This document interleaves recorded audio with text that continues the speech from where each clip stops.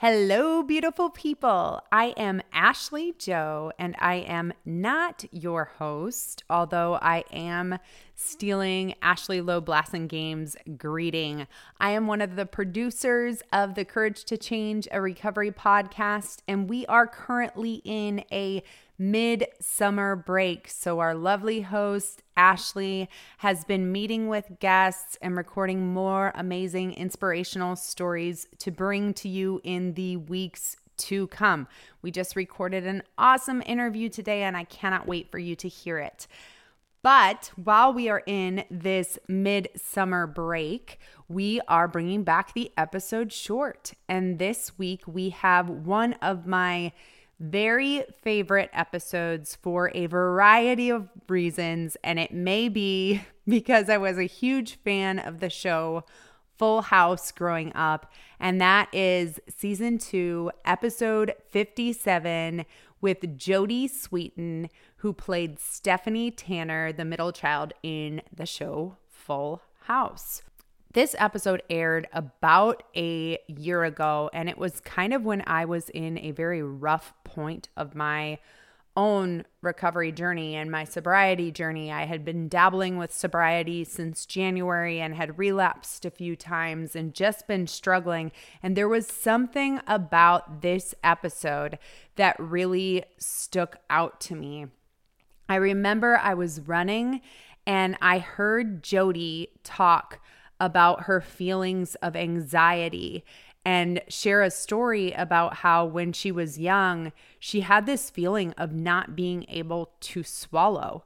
And it was actually related to her anxiety. And I remember running and literally stopping dead in my tracks and reversing the podcast, going back a little bit so that I could hear that part again, because that's something I had experienced for a good portion of my life. And I had never known that something like that could be tied to anxiety. And I had never heard someone else explain the way that I felt. And so I have 3 clips from Jodie Sweetin's episode. The first one is where she's talking about her journey with anxiety and having anxiety from a very young age as a child, how that impacted her life.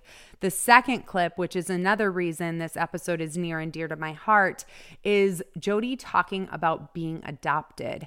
And my ears always perk up because I'm a mom who has adopted a child. And so I always am curious to hear how adoption has impacted people. And Jodie shares how her adoption impacted her life. That's the second clip. And then the last clip that you'll hear in our episode short is what Jodie's healing process has looked like for her up until this point in her recovery journey.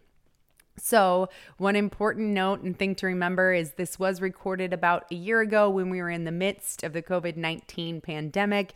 You may hear Jodie talking a little bit about isolation or bringing in some talk of COVID. That's when this was recorded. And without further ado, really excited for you to hear season 2, episode 57 with Jodie Sweetin. I mean, I've always suffered from anxiety. And it's funny because as my anxiety has unfortunately gotten worse over the last couple of years, I don't know why, but it just has. I don't know why this year things are going so great. But Totally. But I've stopped and had to remember all of the things. You know, my daughter has some anxiety issues, and she was talking to me one day about how she felt like she just felt like she couldn't swallow right. I had not remembered until she brought that up to me that at probably 8 years old, I had the same thing and went to the doctor for it because I felt like I couldn't swallow. But anxiety wasn't a thing, and it certainly wasn't a thing that kids ever got diagnosed with, 30 years ago. And I started really stopping and thinking about all of these very significant things in my life that were a result of an underlying anxiety issue that developed over my life. And I didn't know what that feeling was, but I knew that if everything was a certain way, it made that feel better. I knew if I could just if my homework, if all the writing was really neat, if all the lines were really like, if not, I'm not OCD, I don't have that diagnosis, but I do know that my perfectionism is inextricably linked to my anxiety perfectionism. Like those two things just go together. And so when I feel like something isn't perfect, if I feel like, whatever reason my, fourth step isn't the way it is or the way it should be, or that I didn't call my sponsor at 10 a.m. I called her, I skipped a day but it used to be, those were the things that I was like, well, I'm just not doing this. So I might as well just give up. Right. Because if I'm not going to do it perfect, then why do it at all? That has been something that I, even now I talk to my boyfriend and he'll be like, that's quite a list. Like, what's on the other side of that? Like, what's the good stuff on the other side of the list to balance that out? And I'm like, there's another side. Oh, there's another list. That's right. Yes. Hold on. Let me get back to you on that. Right. Totally. Yeah. It's, I think it's one of the things that's kind of the dichotomy, which is that when we're using and drinking, to many people, we look like underachievers, losers, lazy, whatever. But many of us are actually overachievers who cannot deal, who need some sort of substance to deal with the fact that we can't get it right. We can't get it perfect. Right. It's too much. Right. I mean, I think for most alcoholics, there is some sort of underlying anxiety. Yeah. Oh, for sure. Disorder. And anxiety is usually a control issue. You know what I mean? And so it makes sense that the more you are controlling external things in your environment, the more you're trying to keep the insides together. I know for me, I used to struggle with leaving a dirty dish in the sink, which is great. These are great problems to have. I'm a very neat person, but when it literally keeps me up for 20 minutes trying to go to sleep because I'm thinking about what a failure I am because I haven't washed all the dishes today. Right. That is a very different reason. You know what I mean? It's not that is the crux of that, the self-disappointment, I think, that so much of our using hinges on, which is I want to be the best. And if I can't be the best, I'll be the worst. Right.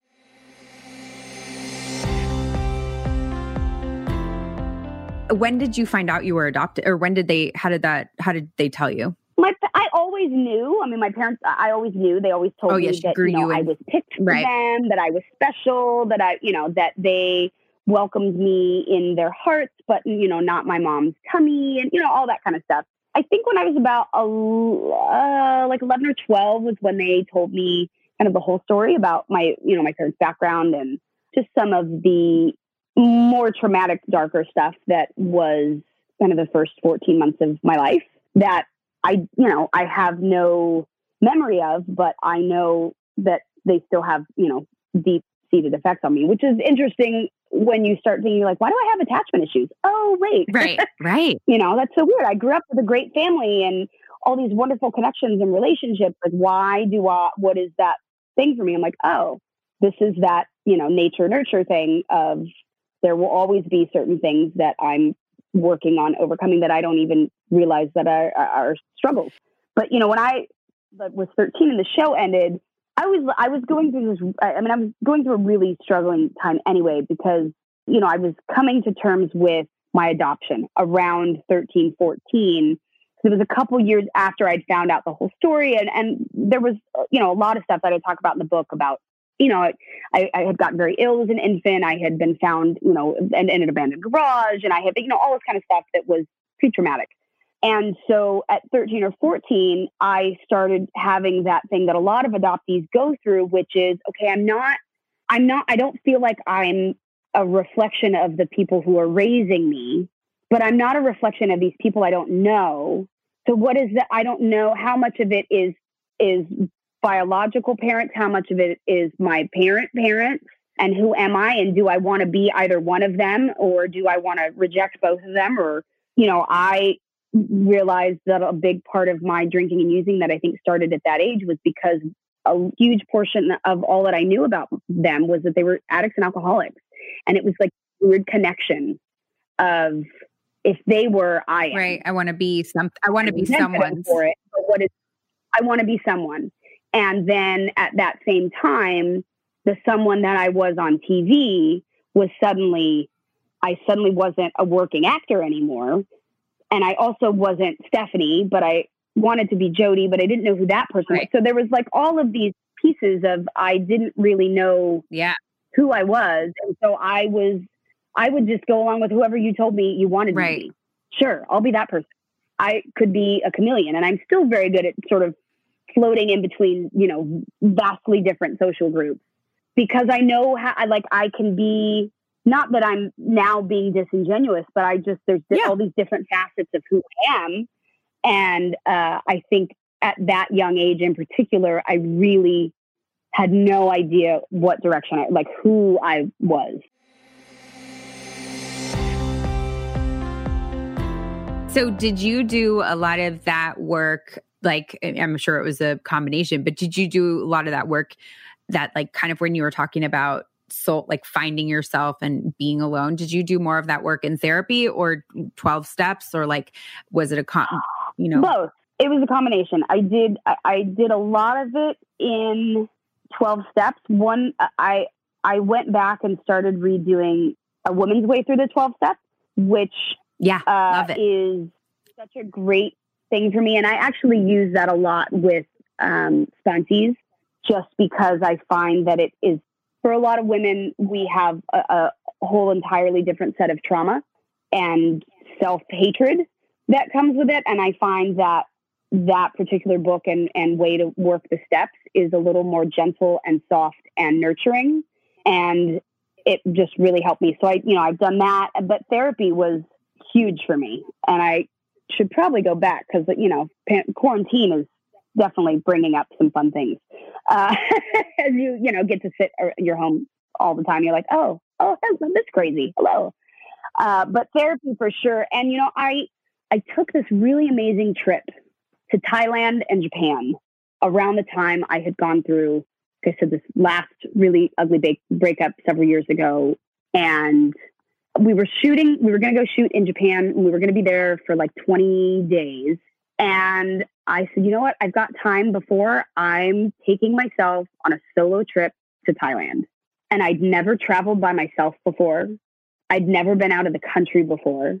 And I did a whole 10-day trip in Thailand by myself. And I, went to an elephant sanctuary, and which was something that I'd always wanted to do. And I got to touch these amazing creatures, and I traveled, and I, went to the night markets and the street fairs, and I did all of these things on my own in this completely foreign country. And I'm sure that there were times that people thought I was crazy because I would just burst into laughter because I was so full of joy in a way that I hadn't been before, joy and freedom in a way that I hadn't had before, that it was, I always say it was a life-changing trip and experience for me. So it sounds so cheesy because it's this fucking Eat, Pray, Love or whatever the hell it is, which I never read or watched because I hate those kind of movies.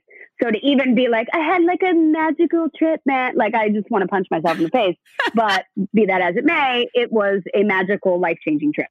And I found a comfort in my own skin that I hadn't had before. Yeah. It's funny that you say that. I never thought of that, but I did the same thing. And when you said that, I went to Barcelona by myself, and I remember it was so empowering. Particularly, there's something about it also being a foreign country and a different language. It was so empowering. I remember thinking just going to the grocery store and carrying my groceries by myself. Even though that's stupid, not anyone carried my groceries anyway before, but there was right. But there was something about it. I went to a place, I did it. For me, particularly in Thailand, it was I went somewhere. I don't know. Mm-hmm. I can't read a sign. Yep. Can't speak a language. I had a guide at times that was with me, but there were a lot of times that I was no, I just want to go do this on my own. It's empowering. And I did it, and it was awesome. And I highly recommend. Yes, I agree. That at some point in every woman's life, go take a trip somewhere on your own, even if it's not it doesn't have to be a foreign country. Go camping by yourself for a week. Go safely. Yeah, obviously. Just don't go to maybe not in Afghanistan or right. Morocco, but Right. Yeah. Or, don't go camping by yourself without, anyway, what I'm saying is it's an incredibly empowering experience. And my friend gave me the book Cheryl Strayed. Yes. Why can't I think of the name of it right now? Yes. It was called... About her hiking the PCT. Yes. Oh my God. Wait, that's going to kill me. What the hell is the book called? Cheryl Strayed. It is called Wild. Like one Wild. word. I want to... Wild. I'm like, it's one word, one syllable. No. And my friend was like, I think you should read this before you go on your trip. I did. And I discovered two things. One, that I never want to go on a long-term hiking trip, but also that I got the same experience. It was that same sort of, I don't know if I can do this. It's a little bit scary. I don't know what's going on. And yet moments of being so full of like joy and success and like this feeling of like, I did this. I remember driving back to the hotel I was staying at, which was I had this amazing, like my own, and Thailand's dirt cheap. So what you get there for what you pay for is like unreal. And I was in this little tuk-tuk going back to my hotel. And those are like the little things that are on the back of like a motorcycle, but they're like a little right. carriage looking thing, you know? And we're like bobbing and weaving through the streets of Chiang Mai at 11 o'clock on a Friday night. And there's people and it's warm and it's humid and the smell and like everything. And I'll never forget. I remember I started like laugh crying because I was like, you're so lame. But I was like, I didn't know what to even name that feeling, but it was awesome. Yeah. It was awesome. And it was such a sense of freedom and just like peace. Yeah. And I hadn't had that. And it changed a lot of things for me. I still had a lot of stuff to go through over the next couple of years, but I look at that trip for me as the starting point of a very new way in which I treated myself.